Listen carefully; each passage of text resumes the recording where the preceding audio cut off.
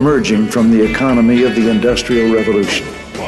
An economy confined to and limited by the Earth's physical resources into the economy in mind, in which there are no bounds on human imagination, and the freedom to create is the most precious natural resource.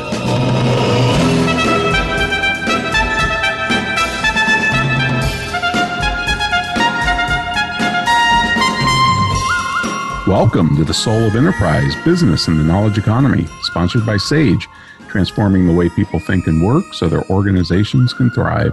I'm Ron Baker, along with my good friend and Bear Sage Institute colleague Ed Kless. On today's show, folks, we're talking about communist humor. I don't know why we decided to do this, Ed. But because we're weird, Ron, and we find humor, first of all, is something that is near and dear to both of our hearts. Both of us are students of comedy. We have Greg Kite, who's in the VeraSage Institute. I think you and I appreciate good humor. I studied theater, which is also, there's a comic element to that. We just like clever things, and comedy is always incredibly clever. And of course, if you can take some swipes at socialism and communism, well, that's a good Venn diagram. It's a good Venn diagram. That's what I'm saying.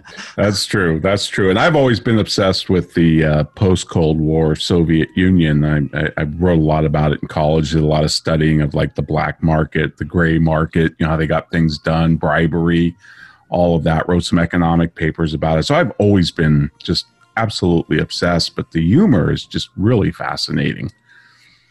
It is, because it's humor, as you say, it takes the temperature of what's going on in a society, and I think that's what is most interesting about it. Is if we can't laugh at ourselves, which you can't in North Korea, let's face it, it's a problem. I'm one of these people. I'm Irish, and I love a good Irish joke. Sure. The stereotypes are not good overall, but there's an element of fun to all of them, just because all people have something that's funny about them. And why can't you laugh at yourself? Absolutely. That's what's interesting about studying these Eastern European or communist jokes, is most jokes in other countries are about others, right? The Irishman, the Polish, the Jew, whatever. But these jokes are all inward. They're all about themselves. Yeah, but I think that jokes inward are more universal than just happen in communism. I mean, for example, and I think I've told this story on a Free Rider Friday back in when after my dad passed away. My family's joke is we put the fun in funeral. Yep. And we tell really harsh stories about the deceased, to the point where people who are not in the family, who are hanging out with us at funerals, are like, these people are really not good. They're not good people. Yep. Because we are very. I love good self-deprecating humor. In fact, I think it's one of the things that I think is helpful in certain circumstances. I think I've told this story, but when I was in France on my honeymoon, the first thing I would say to anybody was, parlez-vous anglais? And, usually they would say yes, which was great. But I wanted to buy 2 tickets to get on the train to Versailles. And the guy behind the counter, when I said parlez-vous anglais, he goes, no. I'm like, oh, okay. So I said, je parle français comme un vache espagnole avec accent russe, which means I speak French like a Spanish cow with a Russian accent. And the guy said after that, okay, I will speak English to you. So it was the self-deprecation that opened him up. And he was like, I do not want you to hear you slaughter my language. Fine, I will speak English. Well, the other thing that's interesting about the communist humor is I think it goes way beyond self-deprecation. It's almost gallows. I mean, it is gallows humor. It's dark. It's incredibly dark, and I have to say I love it. Karl Marx wrote in the introduction to a contribution to the critique of Hegel's philosophy of right. That sounds like a page turner. Doesn't it? Oh, jeez. He actually wrote this, Karl Marx: the final phase of a historic political system is comedy. And Stephen Wool, who I ran across, and we'll talk more about him, Ed, because it's really interesting. But he wrote a book called Everyday Life in the DDR, which is East Germany. He says the DDR did not get better or worse, simply more ridiculous. Interesting. And when you watch documentaries, there are some really good BBC documentaries on communism, the failed system, or the system history forgot, or something like that. But they did Hungary, they did the East Germany, they did a couple other countries, and the one on East Germany is absolutely fascinating. It's like 3 parts, hour each or something, and it's really good. But it was just really farcical. Yeah. And gallows. And, right out of the bat, I'll tell you one of the ones that I jokes that I came across, which just made me keel over hysterically. Very short joke, but it's 5 out of 6 Soviet scientists say Russian roulette is safe. Yeah.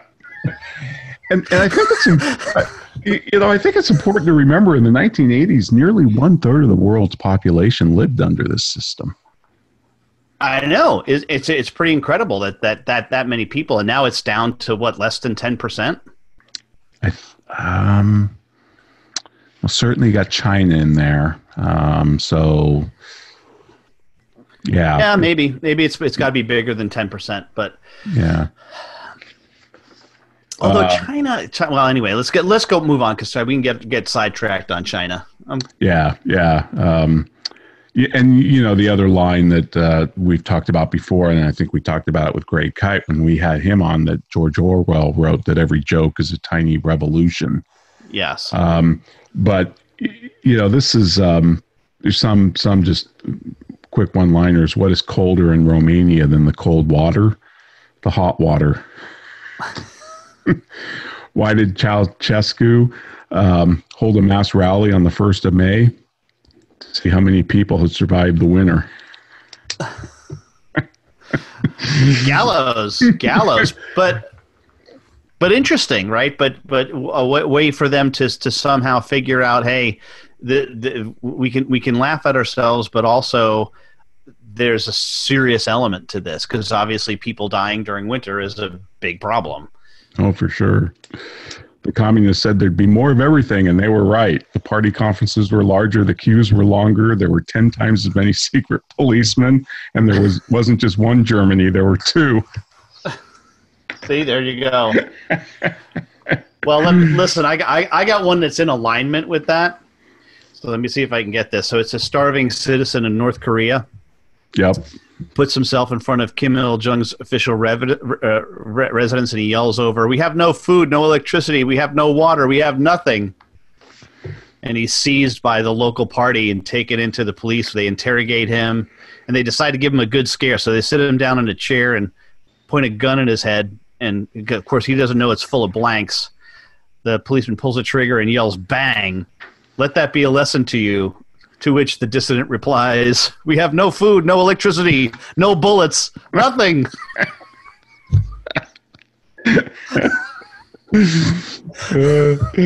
Stalin's in his limo, and he asks the driver, "Tell me honestly, have you become more or less happy since the revolution?" The driver says, "In truth, less happy." And Stalin says, "Why is that?" Of course, his hackles are raised at this point. He says, "Well, before the revolution, I had 2 suits. Now I only have 1. Stalin says, "Well, you should be pleased. Don't you know that in Africa they run around completely naked?" And he said, "Really?" He said, "So how long ago did they have their revolution?" Ouch. Oh. But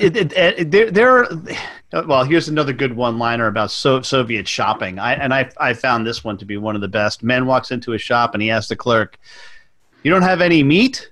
The clerk says, "No, we don't have any fish. The shop that doesn't have any meat is across the street." There's so many versions of that. That's phenomenal. And what's great is these spread across countries, and you could just change the country, the leader, and it would be applicable. Yeah. There's some good stuff. I can't imagine. Can you imagine, though, what it must have been like to live under that kind of rule? No, I mean, I can't even imagine just the queuing. I remember studying this and thinking, they spent, I forget how many billions of hours it was, Ed, in queues, but it was massive. It was massive. In fact, there's a joke about a guy comes home early from work, catches his wife in bed with the neighbor, and he says, "What, are you crazy? Don't you know they're selling butter?" Yeah, no. Well, I got a Q joke too. It's a running thing. Oh, big time. A worker is standing in a liquor store line and says, "I've had enough. Save my place. I'm going to shoot Gorbachev." 2 hours later, he returns to claim his place in line. His friend asks, "Did you get him?" He said, "No, the line was even longer there." And here's the funny thing about that joke: Gorbachev told that joke on a BBC interview. Did he really? He did. Absolutely. He did. I've got it. Uh-huh. Well, so Gorbachev had a sense of humor then, is where you're going with this. He did. Because Reagan used to tell those Soviet jokes in front of him. You know, Reagan told him the joke of, he says the two Secret Servicemen are talking, the Russian and the USA counterpart, Secret Service, protecting the president, right? Gorbachev, Reagan. And the American tells the Russian, he says, "Hey," he says, "we have the freedom." He says, "If I wanted to, I could urinate on President Reagan's limo." And the Russian says, "Well, that's no big deal." He goes, "If we wanted to, we could defecate on Gorbachev's limo." And the American says, "Really?" He says, "Absolutely." He says, "Of course, we don't take our pants off." Yeah, lots of variations on those themes. We'll say this, though, that do you remember that there was a great scene, and I think it was one of the articles that we saw, and we'll probably mention the 10 subversive jokes that could have landed you in East German prison. Mm-hmm. The scene from Lives of Others. Yes, where the guy comes in and tells a joke to his friends, and obviously the Stasi agents are sitting next door to him at the next table, and all of a sudden they ask him, who are you with, and he tells the joke anyway, and then the guy, the Stasi agent, kind of laughs, but then at the end, the very end of the scene is, "What's your name? Where do you live? Yeah. What do you do? What's your job?" Well, that article, the 10 subversive jokes to land you in an East German prison, one of my favorite is the first one. "Why do Stasi officers make such good taxi drivers?" You get in the car and they already know your name and where you live. It's like Uber. It's like Uber. It's like Uber. It's just they were pre-Uber, Ron. They were pre-Uber. All right. Well, look at this. We're up against our first break. Want to remind you that you can get a hold of Ron or myself by sending an email to asktsoe@verisage.com. Of course, the new website is now live and available at thesoulofenterprise.com, where you can still see the show notes as well as previews to upcoming shows and our archive page. But we're constantly making improvements to that page now that we have it new and updated. So stay posted on that. But right now, a word from our sponsor.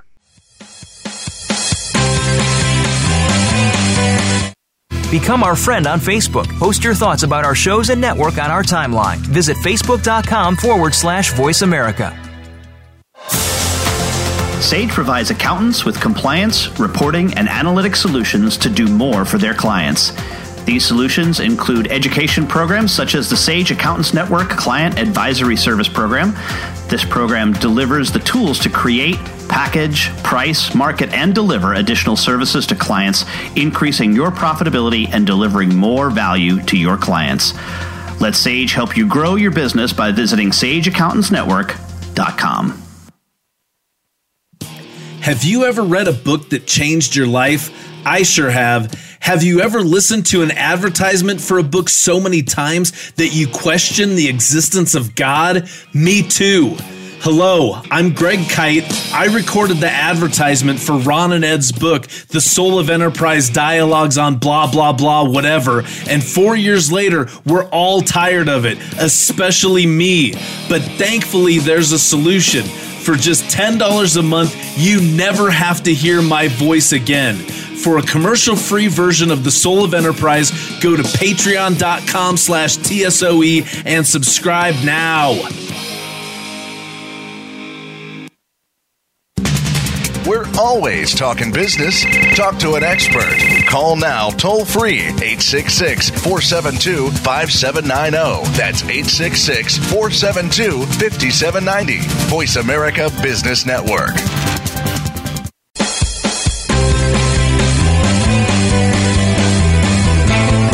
You are tuned into The Soul of Enterprise with Ron Baker and Ed Kless. To find out more about our show, visit us on the web at thesoulofenterprise.com. You can also chat with us on Twitter using hashtag AskTSOE. Now, back to The Soul of Enterprise. Well, welcome back, everybody. We are talking about communist jokes today. And Ron, this is just a variation on the one you told in the previous segment, which is about the Soviet free speech. So an American explains to a Russian that he is truly in a free country because he can stand in front of the White House and shout, "To hell with Ronald Reagan." The Russian says that's nonsense because he can easily stand in front of Red Square and shout, "To hell with Ronald Reagan." Yeah. Now, this is interesting. So I found this where I'm getting some of these in an article that was called the top 10 recently unclassified CIA Soviet jokes. So, and I think you've told me this, that the CIA and Reagan had them, he had them track these, right? He had a guy. Yeah, he had a guy at the State Department. State Department? Okay. Jeff Goebel or something, who was in charge of tracking these down because Reagan wanted to make sure they were verified, that they were actually being told in the Soviet Union or whatever communist country it was. And there was like a team of like 4 or 5 people collecting these jokes for Reagan. That's why his speeches are just peppered with them. Mm-hmm. So he used them often, but what was do you think his purpose was? Just to see? Did he think it was a leading indicator of what was going on there? No, I think he just liked them. He just liked them, and he liked telling jokes. And he he was a true anti-communist, but he liked poking holes in the system. And I think they actually probably helped it with his relationship with Gorbachev. Mm-hmm. Because Gorbachev laughed at him when he told him. So. Although he did get in trouble that one time. I forget what it was like. It was an open mic on a radio show or something. Oh yeah, the bombs will. The evil empire and the bombing will commence in 5 minutes or something. Yeah. That's true. That was like before debate, I think, during the election. Ed,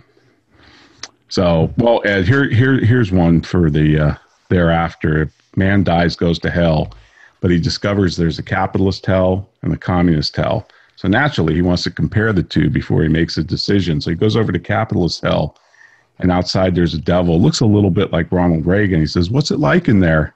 He says, "Well, the capitalist hell, they flay you alive, then they boil you in oil, and then they cut you up into small pieces with sharp knives."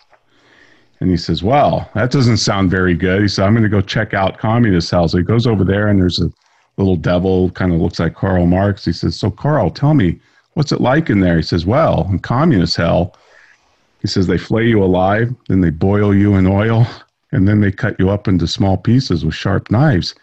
He says, "But that's the same as capitalist hell." He says, "Why do you have so many people lined up outside of communist hell, and there's nobody lined up for capitalist hell?"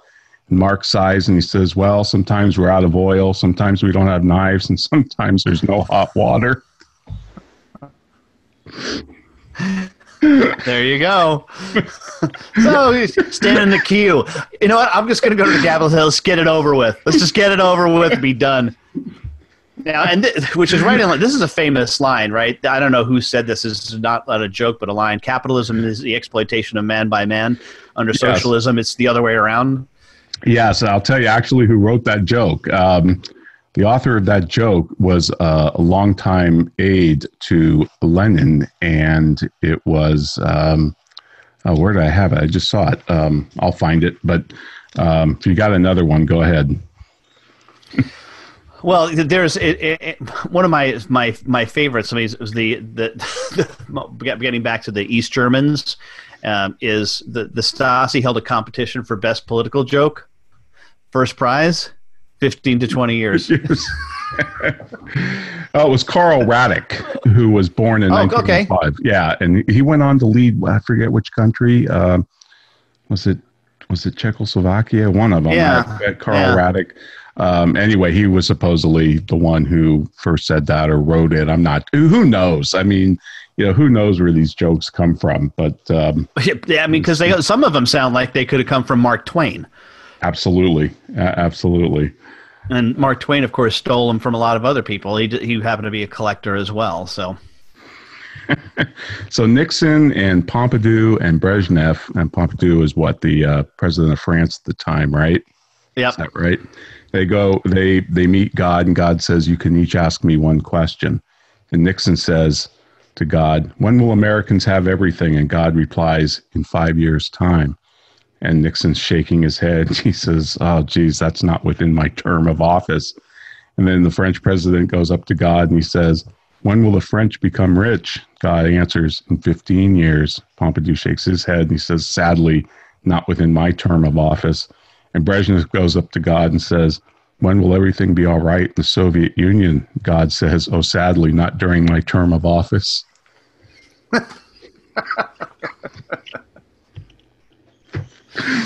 Oh. I mean, that's profound.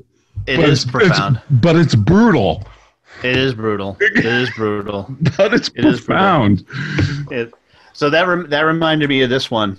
Okay, so this is basically a commissar walks into a bar joke, and he walks into a collective farm and demands to know how the potato harvest is proceeding. And the farmer says, marvelously.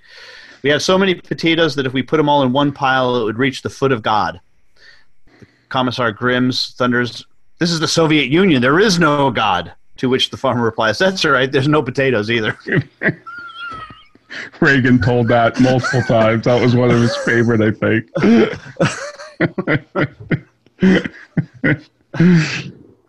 Oh, geez. So, but it's interesting, though, that they did weave God into the story, right? They did. That was something that they often talked about, that God, and atheism as being part of the official policy of the Soviet Union was something that was incorporated into the humor of the day. Right, for sure. There's a teacher that asks his young class, who's your mother and who's your father? And one pupil replies, my mother is Russia and my father is Stalin. And he says, very good. And what would you like to be when you grow up? An orphan. Ouch. Ouch. So I wonder if these Stalin jokes, Ron, do you think they came about during Stalin's reign, or is this post-Stalin? They did. That's a great question. There's a book I read, and it's actually quite an academic book by a guy named Jonathan Waterlow. It's called It's Only a Joke, Comrade, Humor, Trust, and Everyday Life under Stalin. And the period of study, believe it or not, was 1928 to 1941. And this guy went into the archives and tracked down jokes and people who were sentenced in prison for jokes, under, what was it, Article 58 or whatever it was. And there's actually a Harvard interview project on the Soviet social system conducted in 1951 with 764 interviews with Soviet refugees. This is funded by the Air Force. Don't ask me why. But he recounts a lot of jokes. Not a lot. That was one of the things that disappointed me about this book. It was heavy on analysis and light on jokes. But there were incredible jokes during the Stalin era. Just one thing, and this was more graffiti than jokes, but posters would be changed, switching out the T for an R in his name. Mm-hmm. And that changes it not from the man of steel, but the man of, let's just say, feces. Excrement. Excrement, yes. Bovine scatology. Yeah. General what was his name? Norman Weisskopf. Interesting. So and because getting back to something that we've talked about previously, what was Solzhenitsyn put in prison for? Was it a joke or just being critical of Stalin in a letter? He didn't tell a joke. Yeah, I think he was critical, or he said something snarky or sarcastic about sarcastic. About him. Okay, I don't think he actually told a joke. That was another one that, of course, came in the Soviet. The new prisoner gets into the Gulag, and all the other prisoners gather around him. He says, "So what are you in? How long is your sentence?" He says, 25 years. And they say, "What for?" He says, "Nothing. I didn't do anything. I'm innocent." Don't give us that story. The innocent only get 5 years. That was in the first circle, I believe. Yeah. There's many variations on that one. Yeah.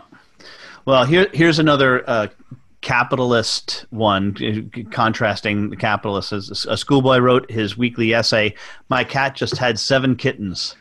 They're all communists." The following week, the boy wrote, "My cat are all capitalists." The teacher called him up and asked him to explain why the sudden change. He said, "Well, last week you said they were all communists." The boy nodded. He said they were, but this week they all opened their eyes.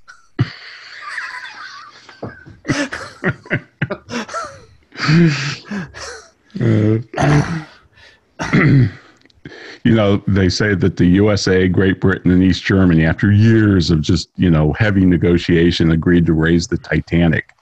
And each nation had a different interest in doing this. The USA wants to retrieve the millions of dollars worth of treasures. Great Britain wants to examine the hull of the vessel to determine why it sank and the engineering issues. And East Germany is very keen to learn more about the band that played until the end.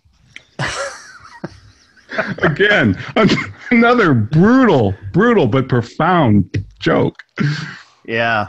Yes, very, very intense. Well, along those lines, Ron, in the next segment, let's make sure that we talk about our favorite product to come out of the communist bloc, and that is the Trabant. I think we can do almost an entire segment just on the Trabant and how things happen there. So the Trabant, of course, those of you who don't know, is the car that was produced by East Germany, and we will talk about that in the next segment. But right now I want to remind you that we do have the Patreon site up and available, and that is available at patreon.com/TSOE. Those of you listening to this early know that you get all of the episodes that we release as soon as we do them, as well as bonus episodes and then bonus content. And we're making a commitment that in the new year, in 2020, we're going to have a lot more bonus content available, stuff that we find in our archives we'll be putting up on the Patreon site. So now's your chance to get over there, patreon.com/TSOE, and become a patron of the Soul of Enterprise. But right now, a word from our sponsor.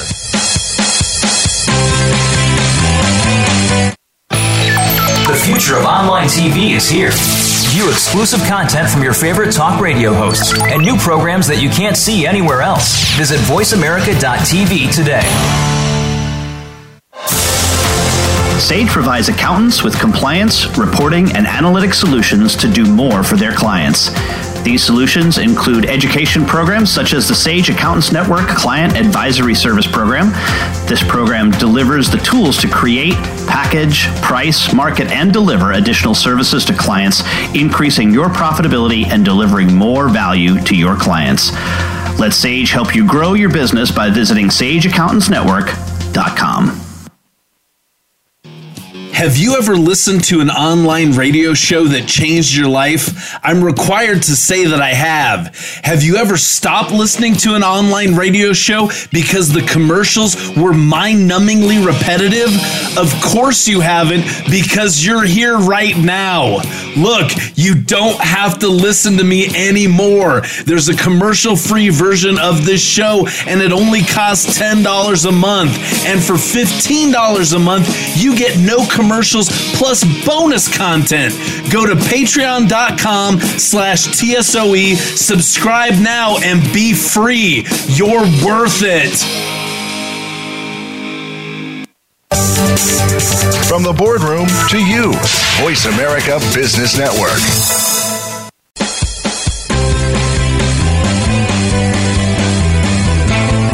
You are tuned into The Soul of Enterprise with Ron Baker and Ed Kless. To find out more about our show, visit us on the web at thesoulofenterprise.com. You can also chat with us on Twitter using hashtag AskTSOE. Now, back to The Soul of Enterprise. All right, well, welcome back, everybody. We're talking about communist humor.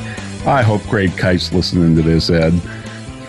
Well, I'm sure Kite will have some of his own to contribute to this. This is a lot of fun here. But there's a Russian who visits a museum, and he's admiring a painting of Adam and Eve, and next to him are some French visitors, and he says the in French accent, they say, "Look, you can see they are French. They are naked and beautiful." And the Englishman that's standing there says, "No, they are English. They are shy and modest." And the Russian says, "You are both wrong." He says, "They are Russian. They have no clothes on. They have only an apple to eat, and yet they're being told they live in paradise." Oh my goodness. Good one. All right. So let's speaking talk of about paradise, let's talk cars, Ed. Yeah, our favorite product to come out of the communist regime must be the Trabant, which was, I think, originally produced, what was it, I have the number here. Let me see if I can quick get to it. 1958, something like that? 57 to 1990. 57. Yeah, and almost relatively unchanged the whole time. Yes, one car that didn't alter or make improvements. They made 2.8 million of these things. Crazy number. Trabant 601s were produced, all of which became obsolete when the Berlin Wall fell on November 9th, 1989. But and there are people that collect these things, and there is even I don't know what you'd call it, a rally, a festival, where they all get together, and it's really funny. But those people are serious. Like they like the Trabant. They're very much so. It's not that they're making fun of it, because I would be there making fun of it. I mean, the top speed was 60 miles an hour. Oh, if you were lucky. Yeah. If you get it to 60, it would then probably start smoking. Yeah, smoked like an Iraqi oil fire. That's writer put it. But it was very environmentally friendly, Ron, because it was made out of recycled cotton and wool. It was very environmentally friendly, except for the emissions, which were a little bit of a problem. And yeah, you had to mix oil and gas. I had a lawnmower. Two-cycle engine. I know a lawnmower that had more guts. I mean. And I'm sure it was a very similar engine to some of the lawnmowers. And here's the thing: it was like a year's salary. It was a stupid amount of money. It was an amazing amount of money. It was what was it? It was 7,450 Eastern marks which is what they sold for in 1963, which was $1,862 in U.S. dollars in 1963. And 15,600 today in today's dollars. And folks, let's just tell you, you've got to see. There's a video that we'll put as part of the show notes to this show. This car had nothing. There was no glove box. There was no air conditioning. There barely was. Something about the locks, right? You could only lock the one door from the inside. From the inside, and the other door from the outside. So this is very convenient. The windshield wipers were like right in your view. They cut across the little windshield like halfway. Permanently, right. like that's where they were. Like that's where they were. When they weren't going on, that's where they were. No seatbelts, Nope. So there's clearly some problems with the Trabant, but there are some great Trabant jokes. Let me offer a couple of them up to you here. This is one of my favorites. It says, how do you catch a tribby? A trobby, I guess they say. You just stick chewing gum on the highway.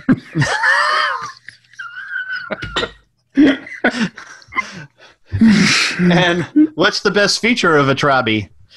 The heater at the back to keep your hands warm when you're pushing it.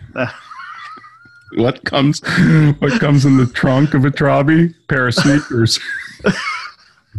What's in the back? What's in the back 30 pages of the owner's manual on a trobby? The bus schedule. Oh, geez. Suffice to say that this is an awful car, yet produced not far from BMW and Audi. I mean, this is. Yeah. I mean, this by probably the same people. They're probably cousins. Oh, jeez. We gotta post that video. That video is so funny. This guy is having such a ball driving this car because it's just such a piece of crap. It's not even fathomable. But it's oh, geez. And there was a 10-year waiting list, Ed. To get it. Yeah, I know. I know. And like I think the one that he drives, he doesn't get it to 60. I think he maxes out at like 50 miles an hour or something. I think so. Yeah. It was 0 to 50 in like 21.7 seconds. And the guy who owns the car that he friended and the guy let him test drive it, he says, well, how fast can you go? Well, if there's a good wind behind you. And you're going downhill. I can get it to 60 if you're going downhill. Oh, geez. Which makes you think, I wonder what it was like trying to take a Trabi uphill in Germany someplace, like up into the Alps at all. They sold that many of them. I mean, 2.8 million, which isn't a lot. I forget the population of East Germany, but over that time period from 57 when it came out to 1990, it's 33 years. Mm-hmm. So not a lot of people had these things. I mean, per capita, right? Because they were so expensive. Like you said, they were greater than the annual wage by a huge factor, actually. And and I got to think that many of these folks who were in power there, did they drive Trabis all around? No, there was a Russian limo that the party apparatchiks drove around in. What was it called? The Z-League. Okay. And then some of them had Mercedes. I mean, Mercedes were a big thing. In fact, Kim Jong-un and his father were big Mercedes people. In fact, I think at the funeral, when they're Kim Jong-il's funeral, it's all American cars that are in the procession. Remember Castro's Jeep ran out? Yes, broke down. They did. They literally had to get out and push it. I do remember that. Well, maybe it was a Trabi. It was a Trabi. I don't know. But that also reminds me of the other, this is a classic joke, but the little old man who goes into the bureaucrat's office at Gosplan to order his car, and he's got all of his papers stamped by the right ministry, and the bureaucrat looks at him, he says, all right, great, you're on the list, you'll get your car in 10 years, and he's throwing up his hands, he's cheering, and he kind of heads towards the door, he turns around and says, will that be in the morning or the afternoon? He says, 10 years from now, what the hell's the difference? He says, well, I got the plumber coming in the morning.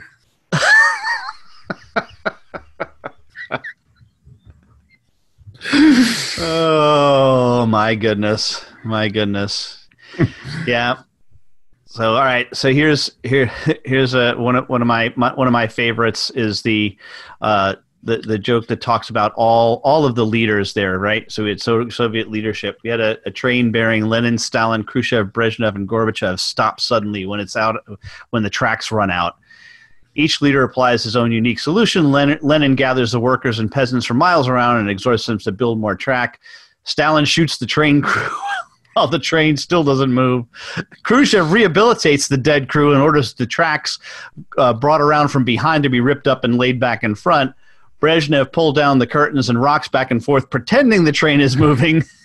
And Gorbachev calls a rally in front of the locomotive where he leads a chant, "No tracks, no tracks, no tracks." The fact that, it's just brilliant. All futile, right? I mean, it's great humor. It is great humor. It is great humor.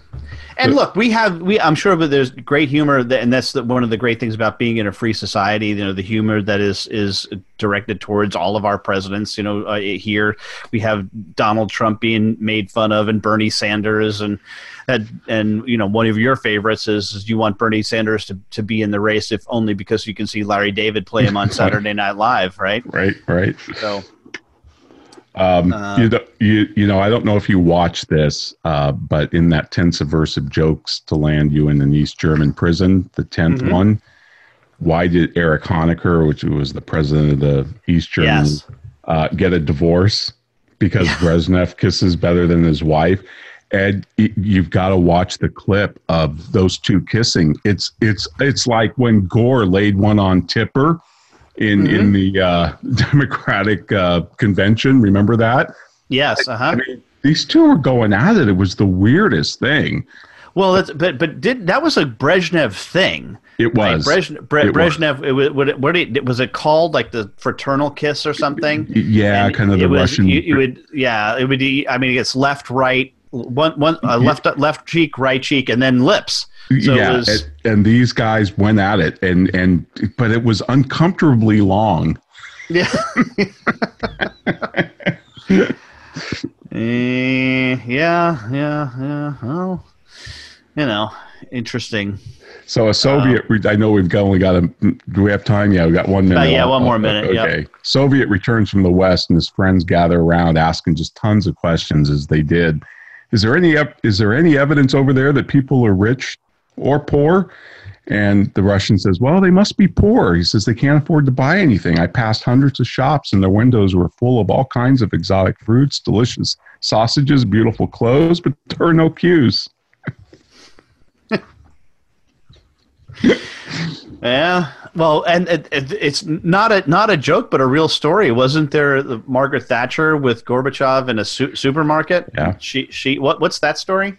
Yeah, she took him to the supermarket where he was just absolutely blown away by the variety of just even, one product like juice or something and all the different types. But then she took him to an appliance store and there were different color washing machines and refrigerators, all different sizes. And he looked at her in amazement. And he says, well, who plans all this? And she kind of looked at him and said, no one. The market does. The prices do this. Right, prices do all this. That's just a great story. And when he came to the San Francisco Bay Area, Ed, for the first time, he fell in love with the Golden Gate and San Francisco. In fact, he put his foundation in the Presidio. And I don't believe it's there anymore, but he just loved this area. And he's standing on the bridge. I forget the governor. I don't know if it was the governor or somebody, and said, gee, I hope you tax the people that live here for this beauty.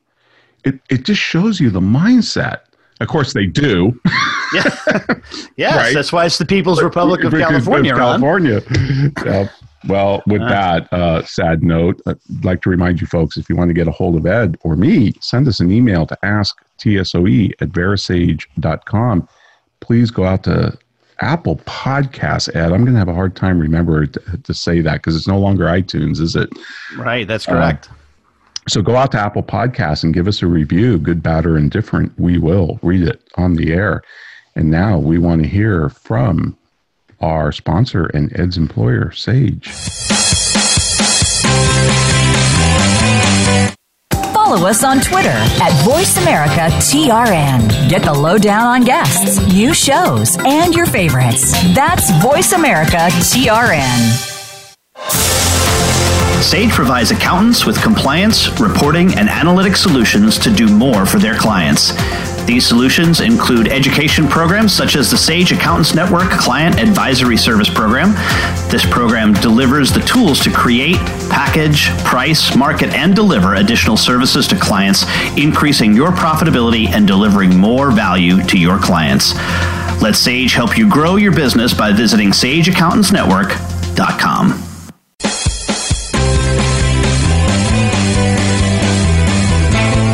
You are tuned into The Soul of Enterprise with Ron Baker and Ed Kless. To find out more about our show, visit us on the web at thesoulofenterprise.com. You can also chat with us on Twitter using hashtag AskTSOE. Now, back to The Soul of Enterprise. Wow, Ron, our shows usually go fast, but this one is really super flying by. This communist humor. And so here's one that I think that would be a nice start to our wrap-up segment here. So this is the KGB headquarters near Chernobyl suffered a major fire and was almost completely destroyed during the incident. And shortly after, a man called looking for help. The receptionist says, I'm sorry, we can't do anything. The KGB is burnt down. 5 minutes later, the receptionist gets another call and says, I'm sorry, we can't help. The KGB office is burnt down. 5 minutes pass and the phone rings again, and the receptionist recognizes the same guy who's called twice before. And she says, well, why do you keep calling back? I told you that the KGB office is burnt down.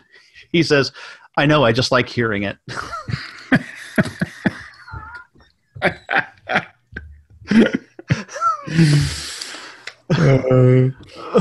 Couple ones that came out of Chernobyl in April 1986 is what's the new sign in the Kiev hospitals? Anyone who has come in for radiation therapy, please go outside. How many Russians does it take to change a light bulb? None. They all glow. Oh, very serious incident. Very serious. Tragic incident that didn't have to happen because of hubris, really. So this is one for Rabbi Lapin. There's an old Jew on his deathbed who asked the rabbi as his dying wish to be made a member of the Communist Party. The rabbi says, why would you want to do that? He says, because it's better that one of them dies than one of us. Oh, here's one of my favorites, Ron. This is titled Soviet Excuses. A man is driving with his wife and a small child, and a militia pulls him over and makes him take a breathalyzer test. See, the militiaman says, you are drunk. The man in protest demands that the breathalyzer must be broken and invites the cop to test his wife. So she also registers as drunk. Exasperated, the man invites the cop to test his child. When the child registers as drunk as well, the cop shrugs and says, well, yes, perhaps it is broken, and sends them on their way. Out of earshot, the man tells his wife, see, I told you it wouldn't hurt to give the kid a couple of shots of vodka. Well, that was the other great line, and I don't know who coined this. It might have been George Will, but somebody coined it, said, there's been a lot of written about the transition from capitalism to communism, but not a lot going the other way. The only thing we know is the intermediate step seems to be alcoholism. Yeah. Very true. Very true. So Stalin is surprised to learn that the stamps issued for his birthday aren't selling very well. So he goes incognito into the stamp shop on Stalin Road. He says to the clerk, I'd like to have 40 filler stamps of Stalin, please. And he licks one, sticks it on an envelope, and asks her, tell me, why aren't these stamps selling? She says, because they don't stick. He says, it sticks very well. She goes, yes, but the others are spitting on the other side.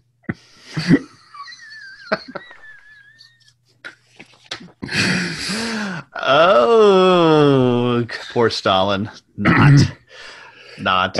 Now, we were talking about Moscow on the Hudson, which is Robin Williams, and he plays a Russian who defects in the United States. Was he a member of a circus or a band?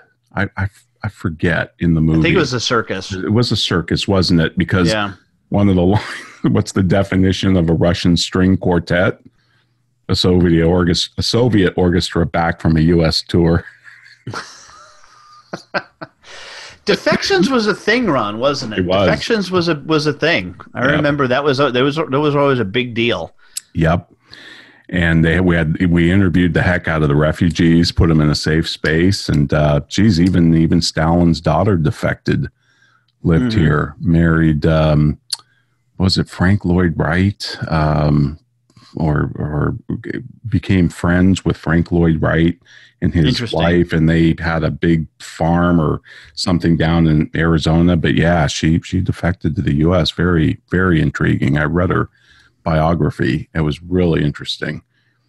So this is interesting. One of the guests that we hope to get on the show is a guy that I came into contact with a while back, and now in the midst of lining him up for the show. But he is a person who has spent the most time. His name, by the way, is Brian Bron Byron Reese.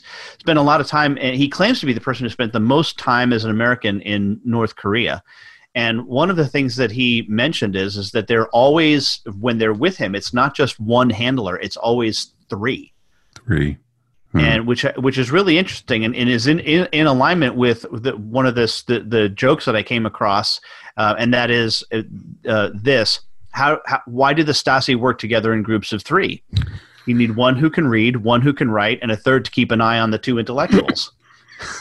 and he, this is a very true thing, is that they not only write reports on the person that they're with, Brian was saying, but they write reports on each other. Right. because that's how what they use to make sure that people stay in line is it's not just the people that you're with, it's anyone you're working with on even your team. Right. Well, that's the joke of the two guards on the Berlin Wall on the East German side, and they're kind of smoking and looking out over West Germany, and there's a long pause, and one says to the other, "Are you thinking what I'm thinking?" And he says, "Yes." He says, "Well, then I'm going to have to arrest you."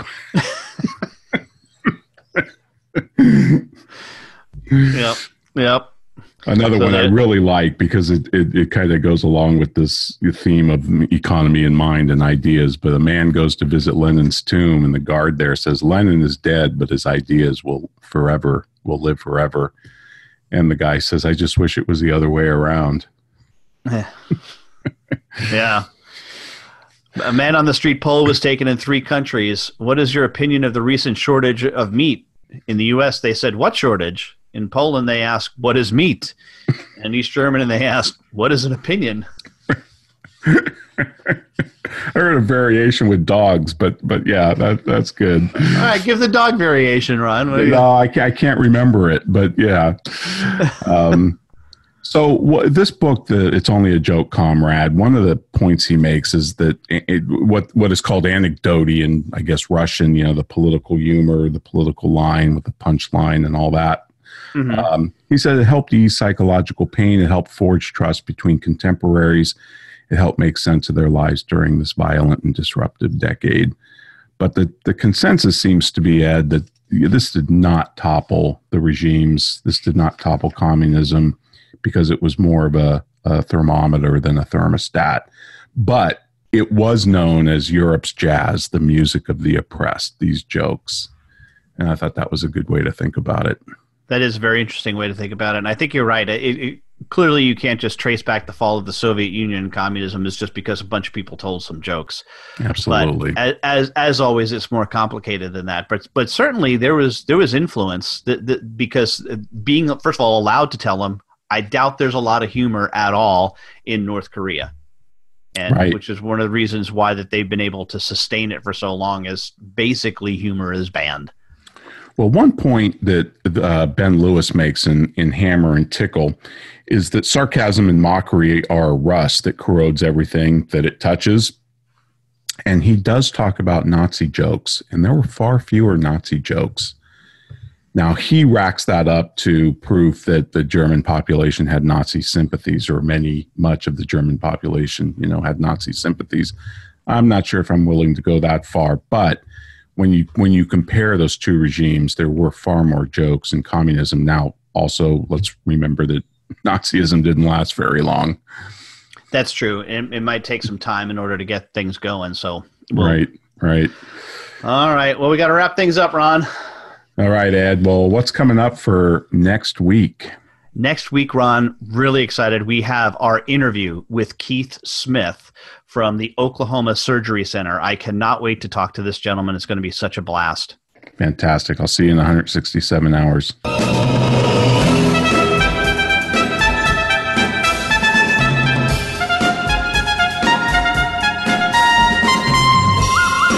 This has been The Soul of Enterprise, Business in the Knowledge Economy, sponsored by Sage, transforming the way people think and work so their organizations can thrive.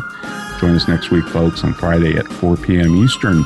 In the meantime, check us out at soulofenterprise.com, our new website. Go out to Apple Podcasts and give us a review.